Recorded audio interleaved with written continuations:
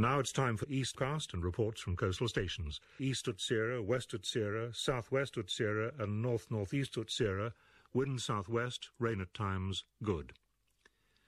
40s, 50s, 60s, Tyne, Dogger, German Bight, French Kiss and Swiss Roll, westerly becoming cyclonic, good.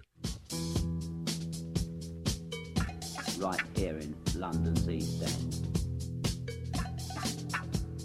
Operating at any level, any time, anywhere, and with anybody. Who are they? One might be your secretary, your doctor's receptionist, or a dancer in a go-go club. They're coming for you. Look, there comes one of them now. I asked you to smile. What's the matter? Hello and welcome to Eastcast here on Resonance 104.4 FM. We are here once a month to look at the arts, the culture and the people of East London. But the issues we cover, as ever, go way beyond the East London borders. So wherever you're listening, welcome. My name's Nia Charpentier and I'm here with Pearl Wise and Daniel Manning. Yes, hello. We have a great show coming up for you this evening. We'll be talking to about 2 independent film festivals happening in London this month. And we have some live music from singer-songwriter Lyle Arad, who will be joining us later on in the studio. And scientists are leaving the laboratory and heading to the disco, and more about that later on. But first, let's take you on a journey into sound and discover an alternative music school called School of Noise.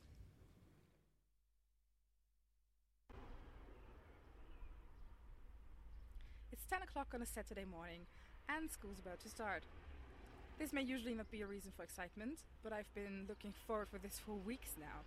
And this is because I'm not going to an ordinary school. Today I will attend the School of Noise. The concept is still a bit fuzzy to me, so probably best to go in and see what it's all about.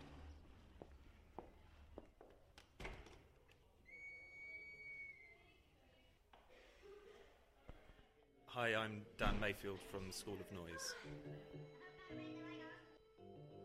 What is the School of Noise?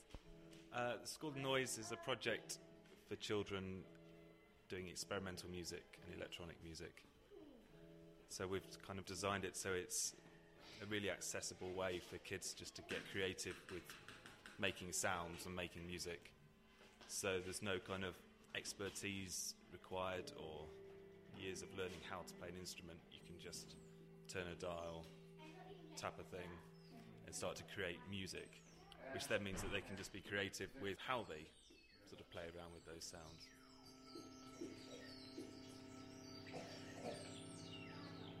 How did you come up with the concept for the School of Noise? I saw a video online called the Shoreditch Experimental Music School, and it's a video from the late 1960s about a chap called Brian Dennis, and he was trying to sort of create a project where it would bring experimental music into the classroom. The whole project kind of started off with this little Morse code machine, which we just really like. I mean, the aesthetic of it is really lovely. So it's a really good demonstration of just a simple sine wave being created, but that's all that that machine does. But then when you hook it through various delays and reverbs, you can actually start to create some really interesting sounds. Careful, because it's delicate. I like to spell my name with that.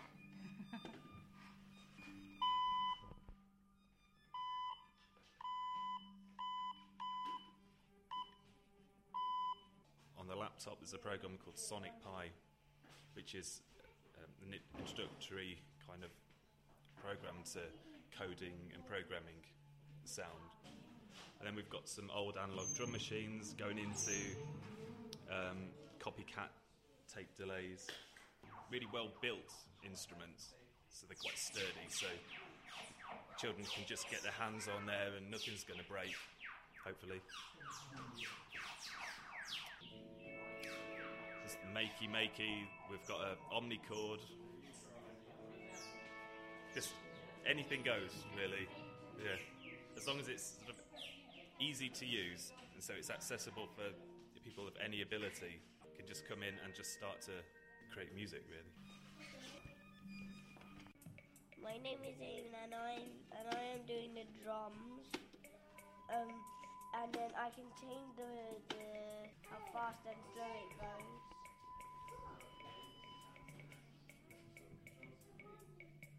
And they're really, really fast. What else can I do? Well, we can play lots of different drums.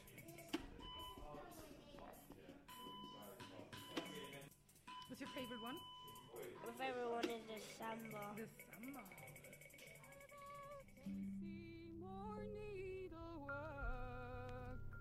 And then he'll be a true love of mine.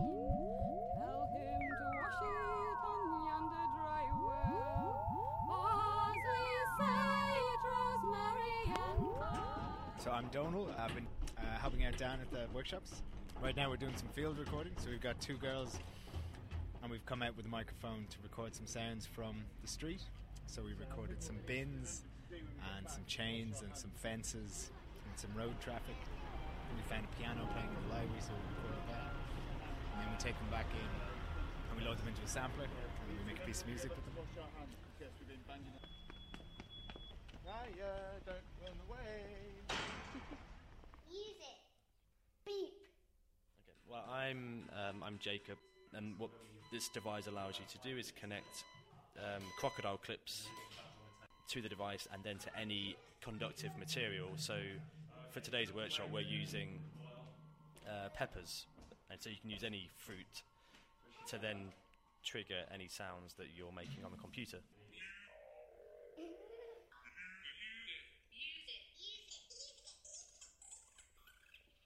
That's not my voice. It is. You've just got it really, really high. It's going really, really fast. That's what this Ototo does. You can kind of use it, as far as your imagination can stretch in terms of what you can use to be triggering the sounds, basically.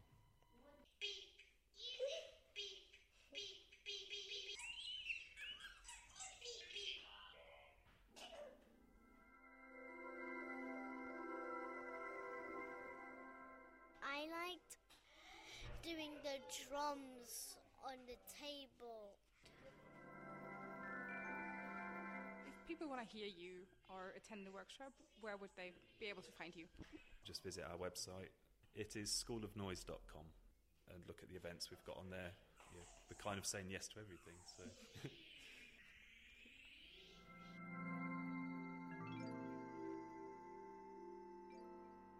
My favourite bit was going out of Chaps Palace and onto the roads and making some noises. My favourite noise was my voice, and it went into a funny sound. And it went like, carry on.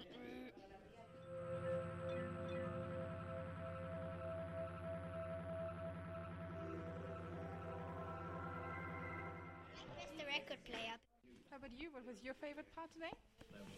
Pretty much everything.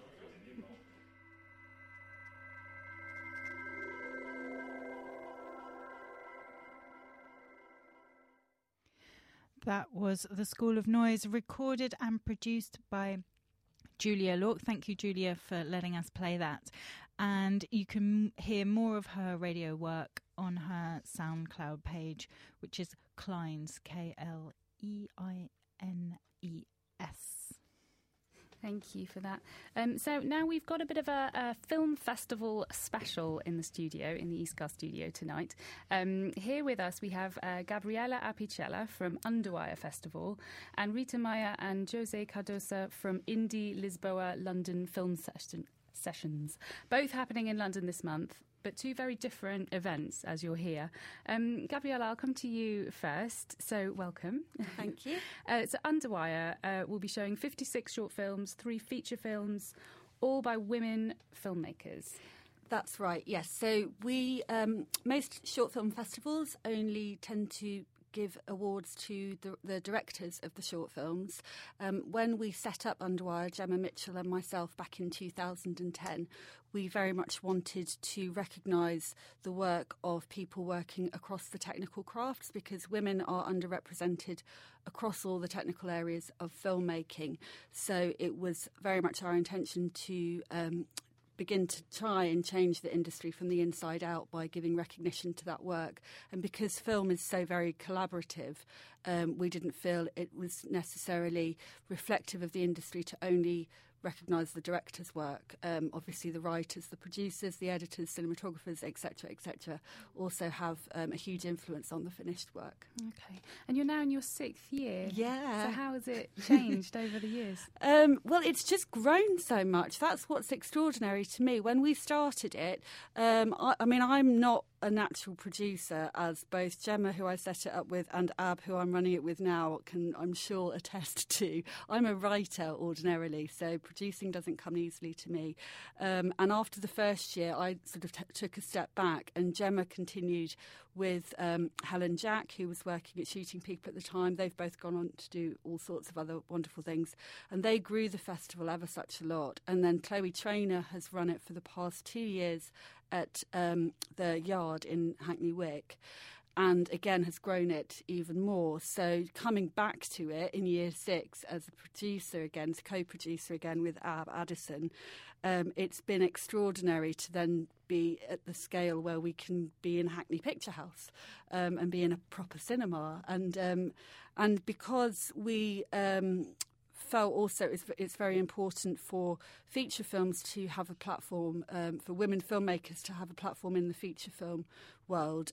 We've decided to begin to show feature films for the very first time this year, which is very exciting, and has been a whole new learning experience for all of us involved, and we're really, really looking forward to having a sort of an audience that doesn't just explore short film, because obviously that can be fairly niche, and so by reaching out to a mainstream audience, we're hoping again to just raise awareness of the necessity for women filmmakers to be recognised. Mm-hmm. And what kind of barriers are women still seeing in the industry? Well, I mean, the thing is it's obviously film is an incredibly competitive industry, and I know that whenever these issues are talked about, there is a sort of disgruntled reaction in the question of, but it was really hard for me as well. The problem is that the sexism within the film industry is so endemic, and it's been built up over generations. And when you look at the statistics, there's a wonderful researcher named Stephen Follows who has researched the percentages of women crew members in film crews in the UK. And it's really quite terrifying that whilst, you sort of expect that there's going to be around the kind of 15%-ish mark as women directors in UK film, once you start getting into cinematography and you're looking at like 6%, it's just downright ridiculous. And we're still hearing from nominees and previous winners of our cinematography award who get told things on film sets, or assumed on film sets that they can't, that the camera might be too heavy for them. And I've certainly had conversations with sound people, for example, where they've actually have felt that they just didn't want to work in an all-male environment. They didn't feel comfortable in it, and that actually made them feel that they needed to change career as a result, because of the kind of ingrained, sexism and misogyny of just, working in a predominantly male environment. And I think it's something that unless you experience what, being so heavily in that minority, you can't really understand it. And I think it's very easy for people to just have a knee-jerk reaction and just be like, but I'm not like that. I don't do that. But actually, the stats reflect what we're seeing women experience, and it's just not good, and it needs to change. How supportive are women with each other? That's always intriguing, because so for example in radio there's a group called Women of Sound, so there's a big support network, and women who work in radio give each other tips and jobs and collaborate. Does that happen in film, or is everyone competing? I think it's definitely beginning to happen more in film. We're seeing, obviously, in the mainstream and in the big A-listers, Sandra Bullock and Reese Witherspoon and Meryl Streep, and these incredible performers who are speaking out now about, the sexism that they've faced and how they are wanting to change the industry by setting up production companies and telling women's stories. I think that enables women to help one another when you see that kind of example from the high profile. Certainly we've seen within Underwire, it's just been lovely, and it's been such an amazing experience to see filmmakers meet one another year after year, begin to work together. And, you know, even at our last networking event where we had the programme launch, we had two of our previous... We've just this year started inviting our previous winners to come and tell us about what their current projects are. And actually, they both knew one another and just been on a project together. It was just like, oh, it's an amazingly small world, you know. But, and you know, any industry, it's all a small world, and everyone knows one another really once you start to drill down into it. But that's really what Underwire is about, is trying to support women, you know, through their careers. And that's why, for example, our prizes for all of the awards, you know, I mean, they get a sort of little trinket thing, but the emphasis really is on the main award, which is always either a training or a mentoring or a membership reward. So, you know, we have, for example, VET, who are our editing award partner, offer training, which is essential. And, you know, we realised right at that early stage that whilst getting cash is lovely, when you're at the beginning of your career, what you actually need, those money can't buy opportunities of meeting with people who are that step above you in the industry, or getting extra training to help you move on in your career. So that's entirely what Underwire is about. Oh, that's great. So Underwire was born out of a bit of a kind of frustration. I just want to bring in Rita and Jose as well. So how did your film festival come about? The film festival happens in Lisbon every year. We are from the Portuguese Conspiracy. We are partners. We organize this event in partnership with the festival. In Portugal, it goes in its 11th year. And in London, we are organizing the 3rd edition. Yeah, it's worthwhile mentioning as well that the Indie Lisboa is an international film festival. So what we bring to London is actually a selection of the Portuguese collaborations. Actually, this year we've got some of the movies that are actually collaborations between Portuguese and foreign other directors, and we present like a sample of what that much larger film festival is in Lisbon. Because we were wondering, is the selection open to, is it just Portuguese language films, or will you have... No. Yeah, the selection is, to be very bluntly honest, is a very personal one. The festival in Lisbon is an 11 days festival, so there's a lot of movies, a lot of short films, long films, and we try to make a selection, a very personal one, that we think is relevant to the occasion. We work with Direction of Festival in Lisbon, so with them, they know what kind of things that we like and we like most, and that would be most important to show. We try to make that selection relevant to the context in which we are here in London. So, what's the Portuguese Conspiracy? What do you do normally other than... We organize events with Portuguese artists, music, film. We in the past we did exhibitions as well. Yeah, we do supper clubs, we do film festivals, we did illustration exhibitions as well. We try to diversify as much as we can. With a focus in Portugal, bringing Portugal to London. So is it mainly for the Portuguese community in London, or is it to introduce... No, not at all. Okay. No. That's not that. We try to... The exercise is exactly stepping out of that sort of bubble. By the same token, we sort of found out that we were actually also becoming a sort of a different place for a different kind of Portuguese immigration in London, which is a lot younger than it used to be, a lot with different purposes to be in London. So by trying to get an audience that is not Portuguese, we actually ended up having different Portuguese people in there. So, it's more of an attempt to showcase than actually cater for the community. And could you give us a highlight from the selection this year? What would your highlight be? Difficult question. Yeah. We'll show the film awarded with the best Portuguese film in the festival. Yeah. And what is that yet to be announced? No, I think I wouldn't highlight a specific film, but I would highlight a theme, which I think is sort of recurring to the not all of them directly, but I think there is a theme that you cannot escape within Portugal, which is the crisis theme, right? So I think most of the films, directly or indirectly, relate to that. Some of them display some, very historical, sometimes, origins. Some of them are more of what happens today, and some of them are, sort of ongoing reflections of Portugal. But I would say that's the recurring theme. Thank you. If I could jump back to you, Gabriella, what would your highlight be of?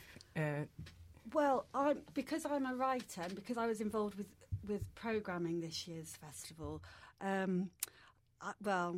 must admit, when we were going through, I was kind of snaffling a lot of really quite amazing films for the writing category. So that's showing at 11 a.m. on the Saturday morning. Okay. We have all of the more technical areas showing on the Saturday throughout the day. But I love the films in the writing category, and actually just got told this morning by our judge who the winner is, so I'm really, really excited. Very exciting. But we're also, I've got to mention, the three features, because it's such a big thing for us to be moving into this area. So we've got The Violators, which is actually up for Best Producer at the BIFAs this year. It hasn't been properly released yet. It's screened at the Edinburgh International Film Festival, but it will be its London premiere on Friday the 20th of November. Then we have Addicted to Sheep, which was a real highlight of Sheffield Docfest and has been selling out when it got distributed a little bit earlier in the year, and been selling out up and down the country. And we've got, which I'm so excited about, 20th anniversary screening of Sense and Sensibility. Fantastic. Really to acknowledge the work of Emma Thompson as a writer, because it was her first screenplay, and it's just astonishing. Excellent. Produce that. So we're very excited. Lots to look forward to. Yeah. So Underwire Festival is happening from the 20th to the 22nd of November at the Hackney Picture House. You can get details on the programme and for tickets at underwirefestival.com. And then the Indie Lisboa London Film Sessions for this year are taking place Friday the 27th of November to the 28th at Pillbox Kitchen in Bethnal Green. Thank you so much. Thank you. Thanks. So here's a little reminder of the project that we launched in September. And it was we decided to do something around this so-called 24-hour weekend tube opening that still hasn't happened. It was supposed to happen in September. We're still waiting for it. Will it ever happen? But we're not ones to, give up on a project. No, we're not going to give up. Powering on we're anyway. still here. We're still here, and we still are looking for sounds that are inspired by the London Underground. So we got sent another radio piece by Julia Lork, who you heard her School of Noise piece earlier, and so it's not entire. I guess it's kind of inspired by the Underground. It's definitely recorded in the Underground, and so she asks the question: if you could go back in time, what would you change? So we'll listen to that in a second. Here's our little jingle to remind you what the sounds of the London Underground is all about.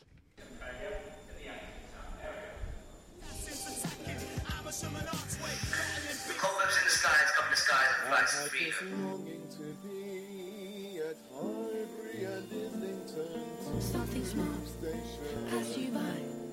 You had missed your opportunity to shine in crowds of people. You would hide behind your metro on the side.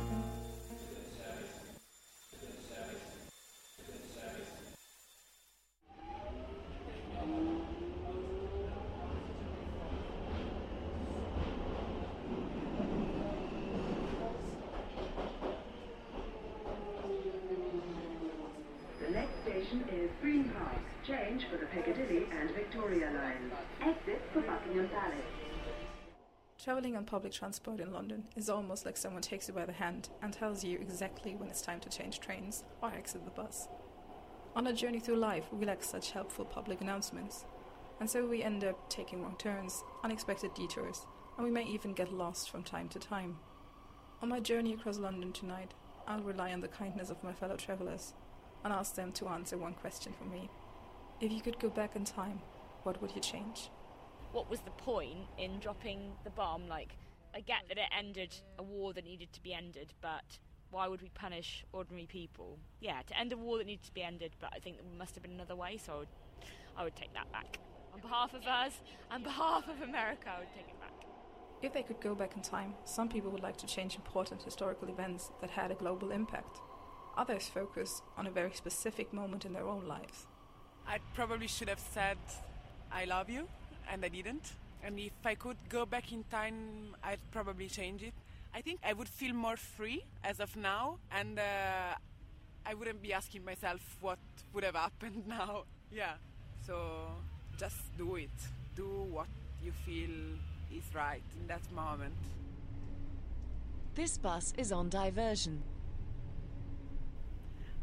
I will change today actually. It was not a good day for us because it's, I guess, third time we are here in London, and we lost everything today, our travel cards and a little bit money, bank cards, and just it was a bad day, so I will change this day. Yeah, it will be enough, I guess, to make today better. Please keep your belongings with you at all times. Change? Oh, a lot of things. A lot of things. Different parents. Of different parents. Yeah, I've changed something. I did better at school. But at least I would have tried. Things have been different. Got myself a different job, better job. I had a wife and kids years ago. Definitely, without a doubt. I wouldn't have had such a lonely life. Life would have been different, totally different. But it's been as it is. That's it. Accept it, move on. Try and enjoy it. Try and enjoy myself. For a change. The destination of this bus has changed. I wouldn't probably buy property at the moment I bought it. Yeah, that's probably my biggest mistake in life. Still repaying the mortgage. Just the interest is so high, and the property lost its value. At the moment I'm a bus driver. I do around 50 hours a week, but I only hope it's temporary. That's another thing as well that I could have changed when I was younger. I chosen the wrong course to do, because my first course was in French. Now it seems quite useless, but I had to do something more technical, like computers. Now I could probably spend more time with the family instead of working hard, and apart from that, I feel quite happy. This bus terminates here. All change, please.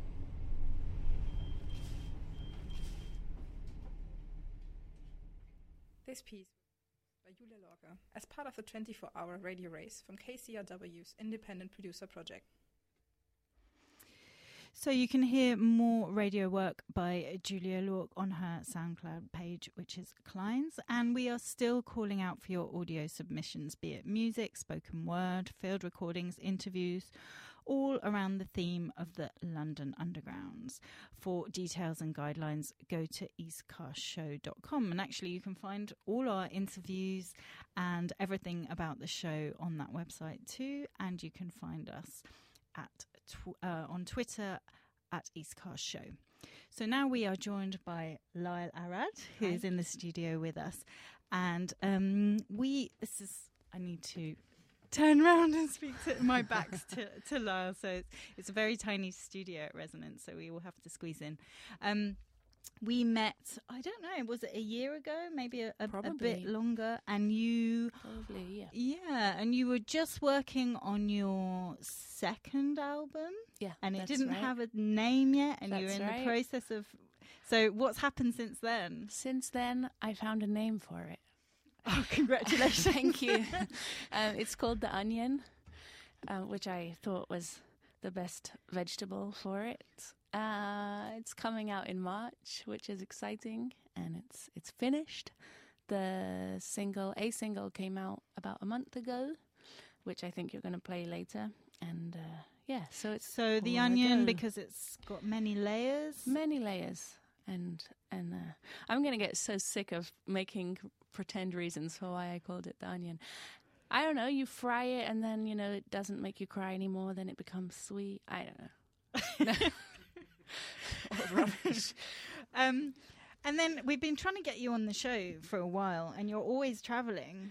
I know we had bad luck with dates, but I'm here now. I know. I'm happy you're here now, but I'm just wondering whether you've been on tour, whether you've been travelling for music. What's been going on? I can't remember exactly what was going on those dates, but I have been playing quite a lot, a little bit around the UK, and when I was recording between Geneva and New York. Again, don't ask me for logical reasons why.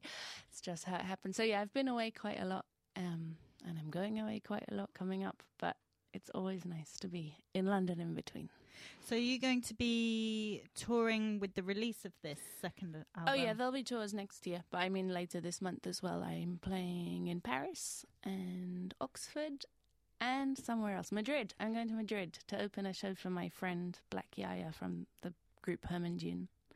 So that's exciting. I saw you seem to have quite a strong Paris connection. Is that a personal thing or what? No, why is that? Well, maybe personal. I mean, the first album came out on a French label. Okay. So now everybody thinks I'm French. But it was a strange chain of events that led to that. So yeah, I mean, most of the touring for the first album was in France and French-speaking territories. So I spent a lot of time in Switzerland and Belgium and on the Eurostar. But I have no real French connection. So I was just wondering if, because I remember there was a song about Milo, whether Milo was a French man. Oh, he is definitely a French man. Yeah, that's my attempt at speaking French, that song. I could have played that song. Maybe I could play that song, but no. Let's see what happens. You also, I saw another French connection. So there's a very kind of, I guess the best French music magazine, Les Inrocks, and your video got voted. Well, it was selected as one of their top videos of the week. This last video that was nice. They've been really supportive from the beginning, actually, Les Inrocks, and we made a video for the new single on iPhones at the MoMA in New York. The director of the video is French. She lives in New York, but she's French too. So maybe I secretly have a... You're secretly French, I think. Anyways, but yeah, so it's a fun video. Yeah. So what are you going to play for us tonight? I actually thought to play a song called Pickled Love, which is on the new album, but it's one of the oldest songs on the album. It's been around a while. It's morphed. It's had a few phases. This is its current incarnation. Okay, take it away. I know I betrayed promises I made at the time, but it was no lie when I said my love won't die at the time. Was no lie at the time. The truth is fickle, cuts you down like a sickle, so the trust starts to trickle and the love begins to pickle. Oh, pickled love. Oh, pickled love.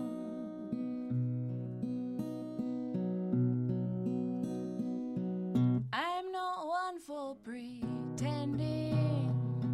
Conversation was ending.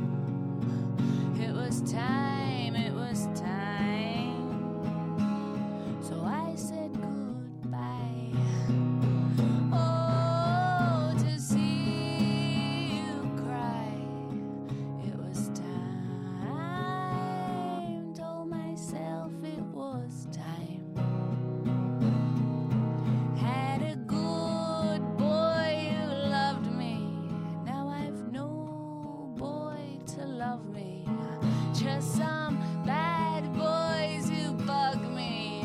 Need two good arms to hug me. Oh, pickled love. Oh, pickled love.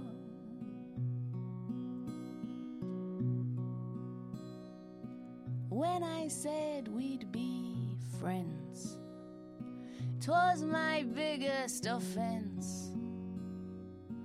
With the time,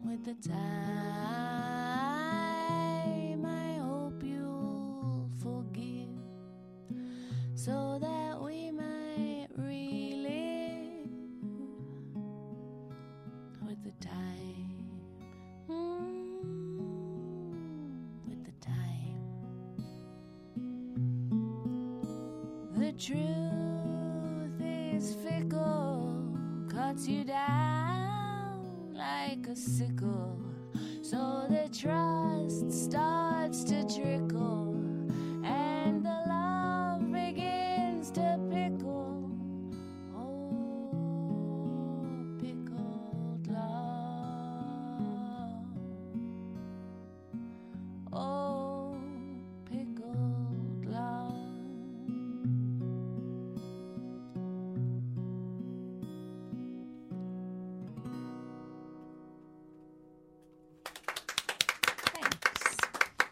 Thanks, Lyle. Beautiful as ever. If people want to buy your album or listen more to what you produce, how can they find you? They can go to. It just sounds so horrible saying go to Facebook, but they can if they want. They can't buy the new album because it's coming out in March, but when it's out, they'll know, because we'll make sure they do. Great. And any London gigs coming up? Yeah, I'm opening for Stornoway, that great band, on the 29th of this month at the Tooting Tram and Social. That's what's coming up. Fantastic. Thank you very much. Thank you. Freak out! You freak, say she. Freak out! Freak out! You freak, say she. Freak out! No, your radio dial hasn't slipped to Cheese FM. We are here to ask, how does human behaviour sync up with disco beats? That is the question that's been on the mind of Gorilla Science, who have teamed up with legendary disco club Car Wash in a scientific project. With me here in the studio is Jen Won from Gorilla Science and Neil Sanson from Car Wash. Welcome, both of you. Hello. Thanks for coming in. Firstly, what are you trying to find out? So Gorilla Science tend to create experiences that mix science with art, music and play. So for this particular event, we've teamed up with neuroscientists from the Wellcome Trust Hubbub project, who are investigating rest and its opposites, and Car Wash, who are with us today to investigate the science of disco. So we're taking the neuroscientists out of the lab and into Car Wash to collect live data from people as they dance to disco beats. We're trying to make the most fun scientific experiment ever. So when you arrive to Car Wash, we'll be covering you with glitter face painting and giving accessories, and there'll be dance move lessons from our roller girls on our underlit dance floor.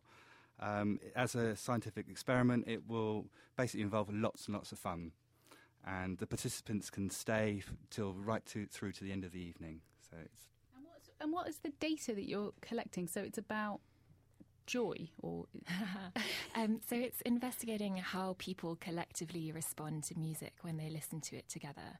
So you know that moment in the club where the DJ drops the best beat, and everybody digs it, and everybody starts synchronizing their behavior. So there's a lot of previous research that shows that music does in fact synchronize our behavior, but this experiment will be, I guess, tracking people's movement and the intensity of their movement as they listen to the same set. Disco is the perfect genre to do this because it's joyous, it's spontaneous, it's light. There's something about, we've been running for 25 years, and there's something about the disco genre that basically, I've been DJing for 25 years, I've seen many a dance floor absolutely kick off. What is it about that moment when people are dancing on the tables? What is it where everybody is suddenly, the hairs on the back of their neck stand up? We're looking to try and track the physiological data behind that, and what goes on in terms of the collective of the room. What is it that's individualistically taking place, and how does that translate to a collective experience where the dance floor is really kicking off? Yeah, I mean, what you just said about it, disco music is unique. You know, when we just played that clip then, everyone here was just smiling. And so what are you... So will people be kind of hooked up to any kind of machines or anything like that? Yeah, so that's the plan. Yeah. So we are recruiting 4 participants in this live experiment. And what will happen is when you sign up on our website, you'll be able to read more about the experiment in a bit more detail. And we will be attaching devices to the experimental participants when they arrive on the 5th of December. And what those devices will do is hopefully not be too bulky, because that might get in the way of dance moving, but it will kind of track things like heart rate, possibly your breathing rate, and the accelerometer data is the really crucial data we're interested in. So that's the direction of your movement and how intense that movement is. And so we're hoping to track between 50 to 100 participants in the experiment. And once the DJ set is done, we can then analyse the collected data to look for trends and patterns within it. It's going to be very difficult for them not to respond, because we're putting our best DJ, Miss Annie O. She's going to be playing tracks from the Car Wash album, which is called Disco Classics. It's out on Friday. And it's something which I don't think they're going to have a choice in terms of how they respond. And sorry, and Neil, you've been in the business for a long, long time. I'm guessing that you've never had a experiment happen in your club, or have you? Well, the experiments I've seen live. I've been DJing for 25 years. As a DJ, you know which tracks work. You know which sections of a track where a certain melody kicks in, where there's a bass sequence that basically you feel it in the chest, you feel it in the body. What harmonic frequencies are, because as this data is being recorded, we'll also be recording the music, so we'll be able to cross correlate which sections of the music are and with the physiological data where it's overlapping. And that's going to be very, very interesting. And as a DJ, I'm very excited to see this for the first time. It's never been done before, and to have all these people participating in a very fun experiment is going to be very interesting. What is it about disco that just has that effect? And what is it? The bass line? Is it a combination of things? Those kind of the nostalgia factor. I mean, the thing with disco in particular, it's the strings, the bass. If you look at Nile Rodgers from Chic, the bass riffs that he plays. There's something about it that just sort of goes through the filters of the brain and just translates directly into the nervous system. And it's something which, or whether it's just a percussion section on a track, there's something, which you hear it a lot in funk. It's something unique to these particular genres. And obviously there's all the new disco and the new music that's morphed out of these older genres. But these two particular genres are very, very interesting in terms of what they do to a dance floor. And I've seen it, and I've played across various different. As a DJ, I've played different areas of music, not just disco. But there's something very unique about disco. I'm wondering about this experiment, because surely the people who come in to a night like Car Wash pretty much know every single song that's going to come on. It's like they're already disco aficionados, so there isn't this kind of surprise element where you're building. Well, there is actually. There is a Car Wash, but there'll always be a section of the music policy that they can't. There's certain disco anthems. I mean, for example, the CD that we're releasing on Friday, it's 3 CDs, and it's with Sony Music, and like pretty much every single disco anthem that's ever existed is on that album. So you'll get that, but when you come to the club, what you'll get is an intermix of new disco. You'll get remixes. You'll get stuff where producers have just mashed things up. It's a real mashup of, and it does go across various genres. And at the club, we play a lot of 80s tunes as well. So it does tap into that whole nostalgia factor. And I think in terms of the experiment itself, there's something, there's a difference between listening to a CD or Spotify at home and then coming to an actual venue and experiencing the atmosphere there together with a bunch of other people who are kind of like not at home.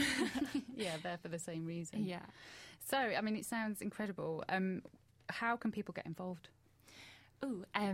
So I guess the easiest way is to go to the guerrillascience.org website. So on our homepage, there's more information about the event and a link to the Eventbrite form. So you can either do that or you can go to carwash.co.uk. Exactly, multiple avenues of signing up. And the name of the event on Eventbrite is Science of Disco. Great. And we'll tweet those details out as well for anyone listening and wanting to come along. I've got one last question, if that's all right.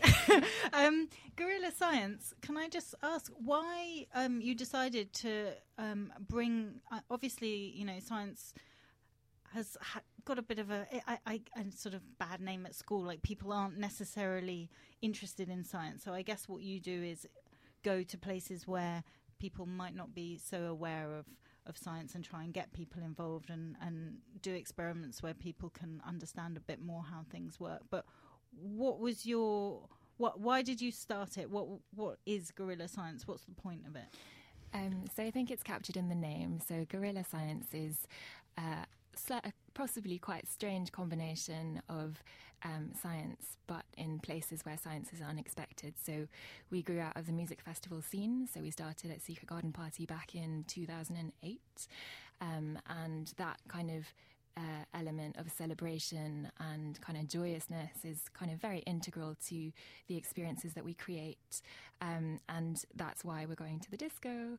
And the thing is about science is that, it is one of these amazing kind of disciplines that often people don't have proper access to. So I guess what we're trying to do with our events is to make science accessible and interesting to people who are just non-scientists, really.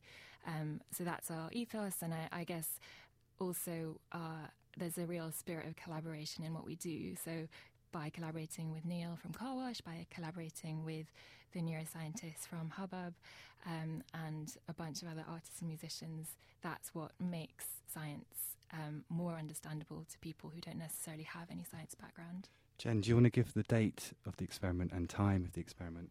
Oh, yeah, of course. Thanks, That's why she brought you. So the experiment is happening on Saturday, 5th of December, and it starts at 7:30 and it will run until 9. But experimental participants will obviously be able to stay until the club closes till at 3 o'clock 3 in the morning, where the hardcore partying takes place.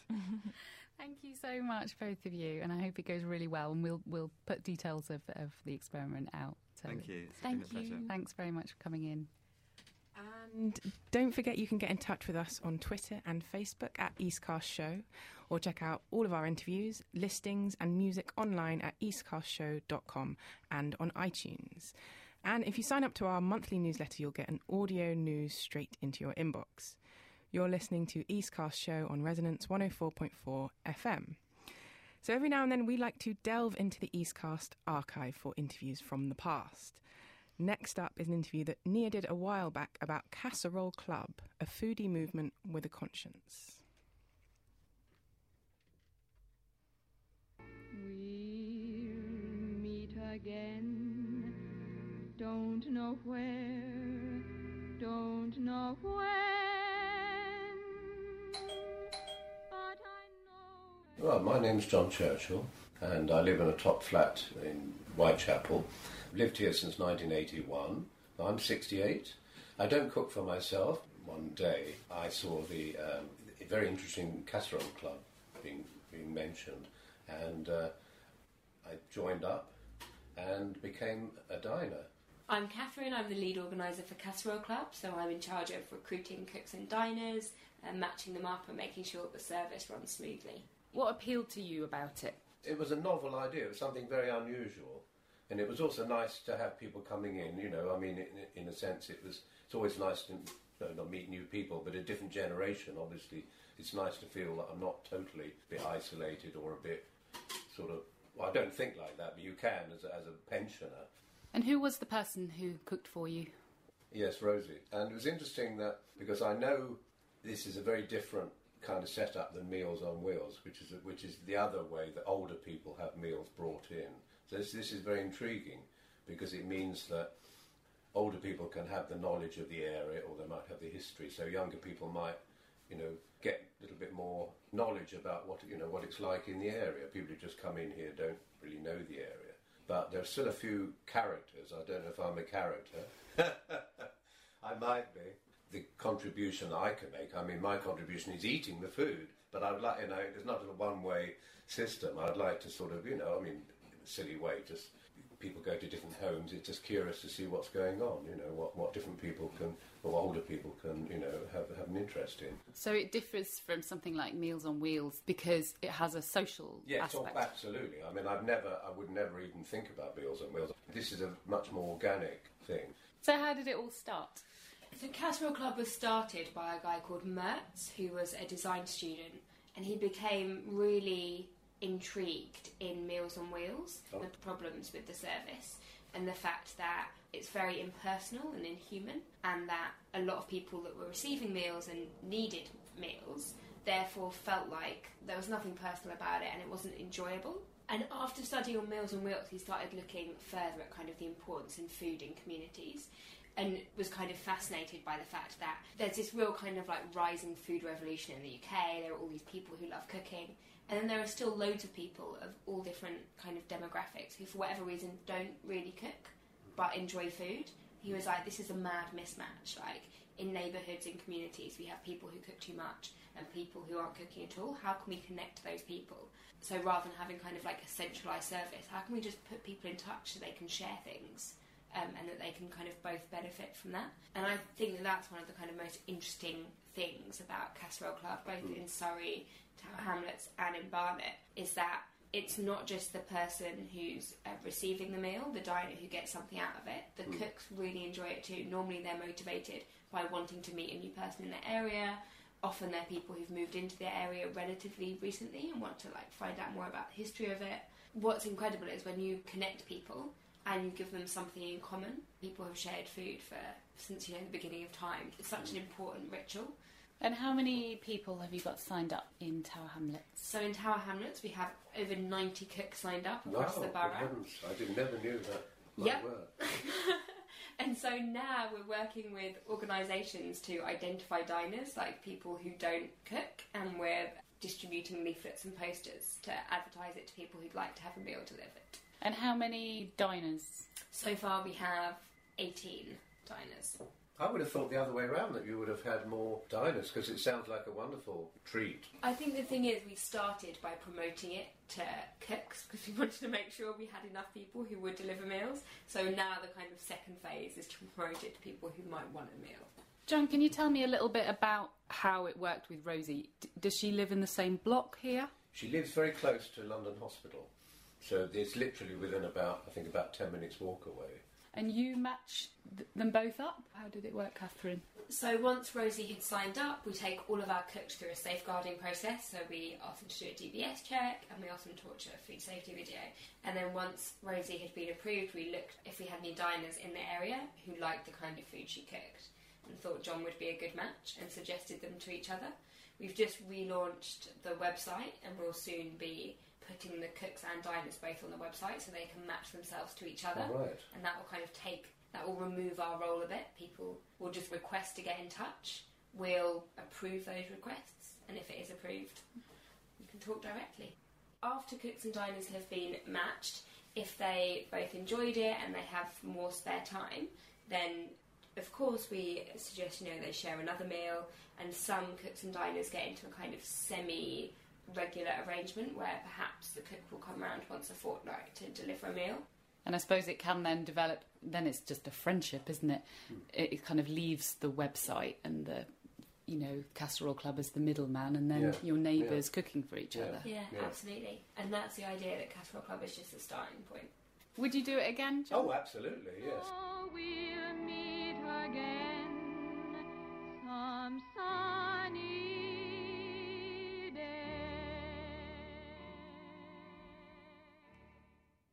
So, Nia, since you did that interview, Casserole Club has got pretty big. They've had quite a lot of press. And I actually saw them pitching at an event which was called Age 2.0, which was held at Nesta. And they actually won the best tech pitch for a startup to do with aging.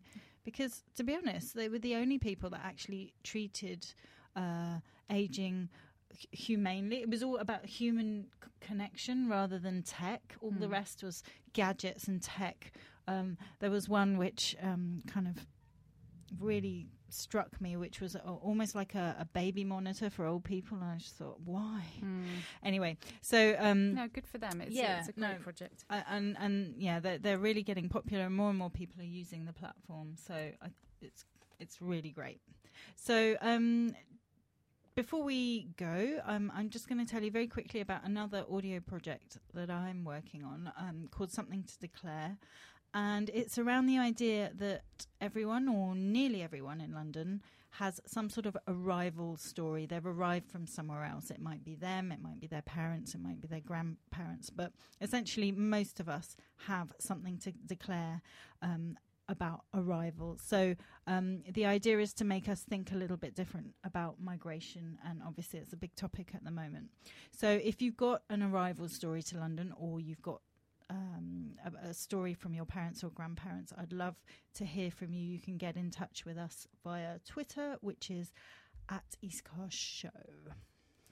You're listening to Eastcast on Resonance 104.4 FM. Tell us what you think of the show on Twitter. And you can also check out all of our interviews, listings and music online at eastcastshow.com or on iTunes. So it's nearly time for us to say goodbye. But before we do, there's just enough time to play When We Grow Up by Lyle Arad. That's all from us tonight. Join us again next time.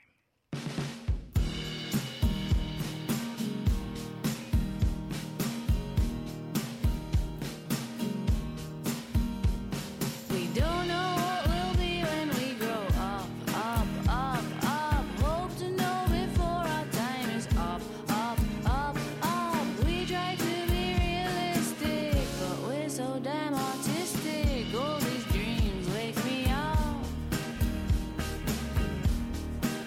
We're quitting jobs and going back to school.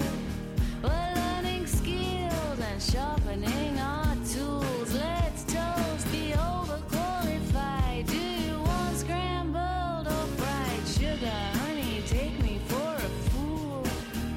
'Cause we don't know what we'll be when we grow up, up, up, up. Hope to know before our time is up, up, up, up, up, up. Perfect break of cults and kooks. We're banking on a fluke. Can I invite you to my show? This artwork is big and black. There's an explanation on the back.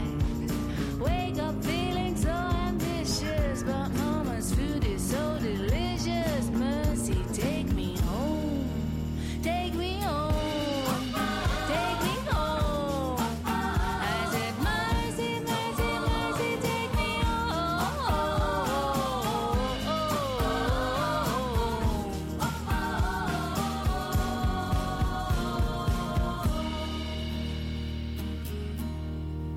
They're coughing on about ladders and careers. We're saving up to run away from here. And if it turns out life's a bitch, then we can marry rich, bite our tongue and volunteer. Yes, we can.